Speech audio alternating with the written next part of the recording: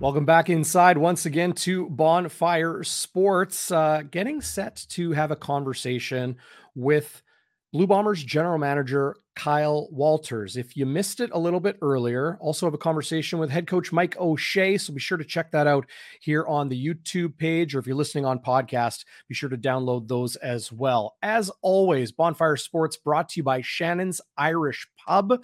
You got to check them out. Iconic spot in downtown Winnipeg, underneath the streets. If you've never been, go see them. 175 Carlton Street.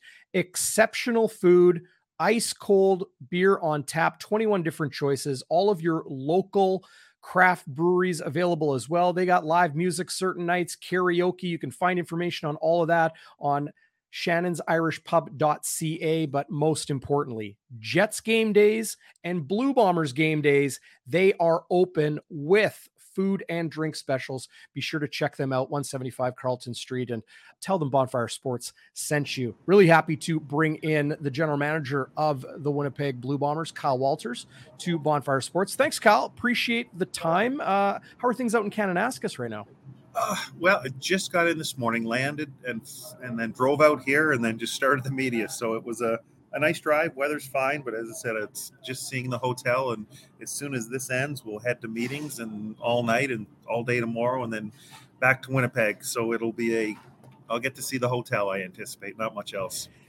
Well, I hope your room has a nice view. Kananaskis country, absolutely gorgeous. Yeah, it was a really nice drive in. Yeah. So look, I wish I was there with you, but this is a busy time for general managers, head coaches, personnel people, scouts, and the Canadian Football League as a whole. Some might even argue, Kyle, that a general manager's off season is just as busy, if not more busy, than during the season. Is that true? Yeah, certainly more of the legwork. In the season, you're worried about, running the roster and the cap and the injuries and sort of the day-to-day. But yeah, the real heavy lifting starts, when you get into free agency, and now all of the draft work for the Canadian draft, the global draft gets rolling. So it's quite intense between now and the end of March, when the combine will ends, and you'll take April and regroup for the draft and training camp. But yeah, it's very busy. The off season tends to be busier than the in season work. Let me throw one to you from my hip, because it just kind of occurred to me. But the Winnipeg Blue Bombers have, I wouldn't even say it's arguable that your global player is the best global player in the Canadian Football League. And that is, of course, defensive end, linebacker, hybrid, special teamer extraordinaire, Teodric Hansen from Germany, playing pro in Poland, doing a lot of great stuff off the field as well. Do you, as a general manager, get calls from individuals across the globe saying, hey, how did you find this guy? What did he do? What's the secret to success for somebody that, is overseas, that is either developing athletes or is an athlete trying to break into pro football? Yeah, you know what? A lot of the players that have over in Europe that are interested have send emails and reach out, and the CFL head office does a good job. Like, they're the ones that track all the globals, and will go to the federations around the world and try to find these guys. So it's and then bringing them over to Canada. So if you're a good athlete and maybe a little inexperienced at football, playing overseas, you're going to get an opportunity to run around in front of the CFL people at combines and run around at your local combine in Europe or Asia somewhere in front of some CFL people. So, the CFL is doing a good job of really trying to identify the Teodric Hansens of the world and give them an opportunity to play in the CFL. Yeah, you guys have done an exceptional job, not just identifying talent globally, but also developing them here in Winnipeg. Just a handful of guys you guys have done a very good job with. Speaking of international football moves, just happening today here on January 10th, a team recently eliminated from playoff contention in the National Football League, the Green Bay Packers. They've signed away one of your top young Canadians, a player you drafted in 2022, Tyrell Ford, a defensive back. Tell us about the process of athletes in Canada, in Canadian football, whether they're American or Canadian or a global player, under contract or not. How does it all work? Well, you saw the same thing with D. Alford last year. So D. Alford was under contract for another year. Terrell's under contract for another year. There's an agreement between the CFL and the NFL. So the NFL can send a form to me, and any NFL team can send the form requesting to meet with Terrell Ford or any CFL player under contract. Doesn't matter whether you got a 10-year contract, expiring contract, or anything in between. Come January, they can send these workout request forms. So Terrell had a bunch of interest from NFL teams to go work out and meet with him. And generally, once the numbers start creeping up to 6, 7, 8 teams that are interested in meeting with him, he's probably going to get a contract offer. So that's the next part of the agreement. So between, again, the CFL and the NFL, once an NFL team decides they want to sign a player that they've worked out, it's the second form, and now Terrell goes. As I said, no different than D. Alford, who was under contract, that there was an agreement between the CFL and the NFL that these players, regardless of contract status, have the opportunity to go sign an NFL contract despite being under a CFL contract for multiple years. It's just the way it is. So Terrell's an interesting one because I spoke to the guys in Green Bay, and Terrell didn't play a ton of defense for us this year, and they spent zero time watching film. The Green Bay Packers didn't look at what Terrell Ford did on the field.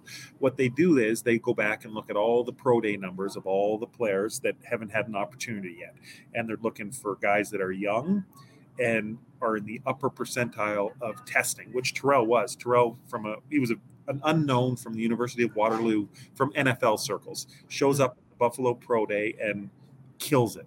Like absolutely tests like an NFL caliber defensive back. He didn't get an opportunity last year to stick. So all the teams kind of circled back and said, all right, well, he's got a year of pro football under his belt. He's a remarkable athlete. There's zero risk for an NFL team to sign Terrell Ford because, as I said, he's got the measurables of an NFL player, and now he's got a year of pro football experience. So that's the way it went down. And a little surprising, I guess, after the year when you look at it from a Winnipeg fan of, well, he's a developmental kid that didn't play a ton of snaps for us. But when you look at it from an NFL standpoint, who just looks at the name Terrell Ford on a piece of paper with those ridiculous testing numbers, then it starts to make a little more sense. So for full clarity, because my social media started lighting up when Tyrell Ford signed with the Green Bay Packers on Tuesday afternoon, fans saying, why would the Blue Bombers release him? They're not going to have his rights when he comes back to Canada. If he comes back to Canada, that's not the case. He is still Winnipeg Blue Bombers property, if you will, if the NFL doesn't shake out. Yeah, for the duration of his contract, right?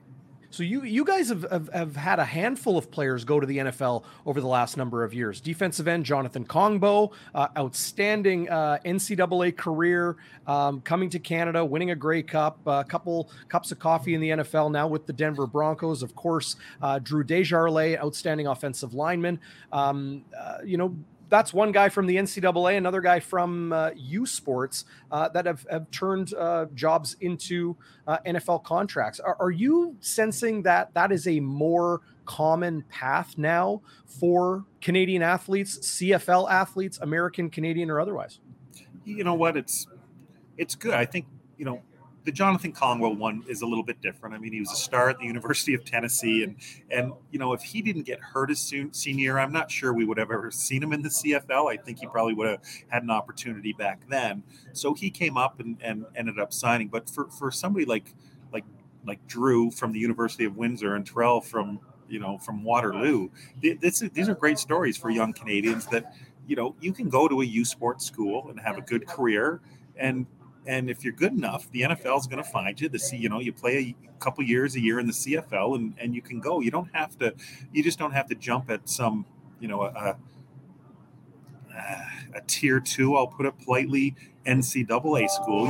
U Sport football is fantastic football, and there's plenty of opportunity to make whatever jump you want to whatever level of football you need. Right. And these are good examples of it. Yeah, well, I have a feeling you're a fan of Last Chance U, like I and many others are, where they talk about the Power Five conferences and then those mid majors and some of those programs that are kind of in between. Dalton Schoen comes to mind. It is a Power Five conference, but maybe a mid major school in the eyes of many. In case at Kansas State, what's been the latest on Dalton Schoen, who had no question, an outstanding rookie season as an American in the Canadian Football League. Right. So he's had some workouts, and here's the difference. So where I mentioned Terrell Ford was an unknown. So the NFL had no idea who Terrell Ford was until he showed up at that pro day, and they looked at the numbers and went, "Oh my goodness, who is this kid?" They know Dalton Schoen. To your point, he's played at Power 5 conference. He's been in NFL training camps. Every NFL team has a report on him. Every NFL team knows what he's about. They've studied his college film. They know his pros, his weaknesses, why he didn't make it in the NFL, in their opinion. So now the interesting thing there is he comes up to the CFL and absolutely crushes it, all right, and puts up ridiculous stats and has a lot of success. So the NFL teams now, where it's quite simple to look for Terrell Ford. You look at the name, you look at the testing numbers. We don't know anything about this guy. Of course, give him a shot. Dalton Schoen, now they're wondering, well, what did we miss about him? So they're going to have to go back and watch all the film and say, did we miss anything? Or is this just a guy that took advantage of the bigger field in the CFL, the waggle, all those things? Or what did we miss something in the skills that he showed in the CFL? They translate to the NFL, and we're going to give him a shot. So whereas the NFL teams, I think, spent zero time watching Terrell Ford film this year, I think the NFL teams are really pondering over the Dalton Schoen film to figure out, is there an NFL guy in there, or is it or not? That's right. The big difference, in my opinion. Kyle, moving to your existing free agent list, and obviously there was a lot of work to do. I imagine a lot of it happened while the season was still happening, signing Zach Collaros to a 3-year contract extension, Willie Jefferson, Adam Bighill, and then you work down the list, Kyrie Wilson and Mike Benson and Winston Rose and Jake Thomas, and then most recently Stanley Bryant. Is it, like going through a list and checking them off, or do you have kind of your hands full, like you're juggling a lot of different conversations with agents and contracts and the people that kind of crunch the numbers and the legalese, if you will? Yeah, we've got a bunch. A lot of the heavy lifting's been done. As said, after last year, where the Grey Cup, after the Grey Cup ended late in Hamilton and then right into free agency, and with all the every year there's 30 odd free agents, and it was just chaos. It was a miserable experience, and I said, it's from a stress work standpoint, this can't possibly happen again. So made a concerted effort this year to start getting the ball rolling on the bye weeks and talking to agents and starting to get some deals in place that I knew come December would be easy to finish off, and I think you'll see, with 3 or 4 more guys that appear as free agents on the list are going to get done shortly. So it's just about having a bunch of irons in the fire all the time, and then trying to make sure you meet the coach's wishes with these are the core guys, and the coaches certainly have their input, and everybody can see the guys that put up the stats or the all-stars, that those are the guys that the fans know. But there's the behind the scenes guys that the coaches feel for the locker room, and that this player, maybe from a fan standpoint, isn't a statistical guy, but from a coach's standpoint, well, he's every bit as important for what he does that nobody can see. So you get your list of guys, and between the stat guys and the all-stars and the leaders in the locker room, you try to piece together, and it's impossible to bring everybody back. And the next phase is, well, if we lose this player, what's the plan B? Is there a plan B in-house? Is there a scouting plan B? Is there a draft plan B? And yes, we don't want to move on from them, but certain guys are more easily replaced for the reasons I just said than others. Yeah, I appreciate a thorough answer like that, Kyle. I'm curious if, some anxiety creeps in when you have a roster like yours that is incredibly talented, has proven to have good culture and good gel in the locker room and on the field, that is a winning pedigree, but also that is an aging one. As a general manager, tell me about, what goes into all of that when you start looking at the ages of some of the individuals and then, term on those contracts. Yeah, you're right. I mean, it's of course it's omnipresent where you look at the ages and you're I guess to put it simply, we win 2 Grey Cups with this group and we get to a third and are also almost, we're very close to winning a 3rd Grey Cup in a row. And it's, I still think the winning core is there. I don't think, you don't want to use the term rebuild. I don't think we just need to move on from guys because of ages, particularly at certain positions where there's not a great replacement in place. So you combine those 2 thought processes at the moment and go, you know what? I think this core still got some time left and has a chance to be real productive and have earned the right to keep going as a group. So, to your point, yes, we discuss it and, you through your, which is why, doubling back, you start losing your young Canadian draft picks to the NFL. And it's like, man, it is hard to get your Canadian talents, let alone really good ones that are young. And then when you start drafting these guys, they go to the NFL. That really, really hurts what you're talking about from a Canadian standpoint. That's for sure. I know one thing I've been told many times by people around the league, the value of having a Canadian who can handle all 3 kicking duties. And then you touched on, maybe losing some of that Canadian talent like a Tyrell Ford and some others, Drew Desjardins in the last number of years to the NFL. What's the talent crop looking like in the 2023 CFL draft? And I've been asked many times, is there a kicker that the Winnipeg Blue Bombers may target? No, not in this draft. I don't think, I don't think it's a strong group of kickers at the moment. There'll be some punters in the global draft again. And, we have the rights for a couple punters from last year that we'll circle back on. But, we'll like all positions, we'll do our due diligence and try to explore all options. So, we'll see. I think, there's some high-end talent in this draft. I think there's some NFL caliber guys, which always presents a bit of a problem. There's some real good Canadian players at NCAA schools that are going to get, whether it be undrafted status or I'm not sure. So that'll pose for an interesting challenge this year because there will be a number of Canadians that are going to get NFL looks, and then we'll go from there. But as I said, it's like I've gone through the running backs, I've gone through the offensive line, so it's just a matter of starting to plug away at it, and should have all that a better idea. You and I can talk draft at the end of this month in a little bit more detail. I'll be better prepared from a totality standpoint, but it just seems like every year, you know what I mean? You start grinding along, and at the end of the year, you put together your draft list and hope for the best. Well, I'll leave you on this one. And, you and I were kind of joking about it before, we started this. And that's the obvious question of your contract status and going into the final year of it with the Winnipeg Blue Bombers. I'll kind of just loft it up to you and let you answer that query that you've, I'm sure, had asked of you many, many times, not just at the CFL winter meetings in Kananaskis where you are right now, but over the last couple months. Yeah, I mean, it is what it is. I mean, it started, when Mike had his contract extension announced there, and certainly the question was, well, geez, it's been 10 years we've been doing this, and for the last 2 contract extensions, Wade would sit up there and he'd announce a contract extension for Mike and myself, and now this year, without a contract extension for myself to be announced, there was no need for me to be up there and have those awkward discussions on the day Mike's getting his extension. So, I was out of town, but whether I was in town or out of town, I don't think I wouldn't have put the 3 of us in that position on that day to have to discuss what we're discussing right now on the day Mike got an extension. So, Darren, it's this.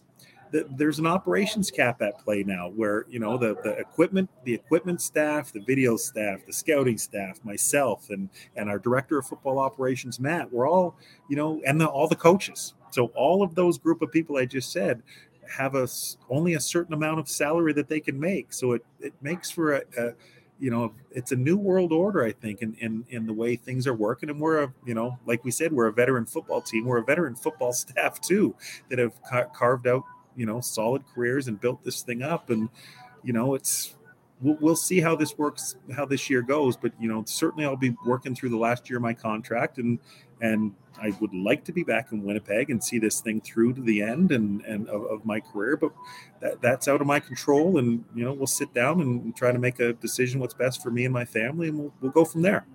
I appreciate that answer, Kyle. One thing I know for sure is that people across the CFL look to the Winnipeg Blue Bombers when they're trying to identify how to instill a winning culture and a winning football operations group that you've done now, as you mentioned, for 10 years here in Winnipeg. Really appreciate your time, Kyle. Hope you have a great rest of your off season. Looking forward to having those draft conversations with you in the coming days. And all the best to you.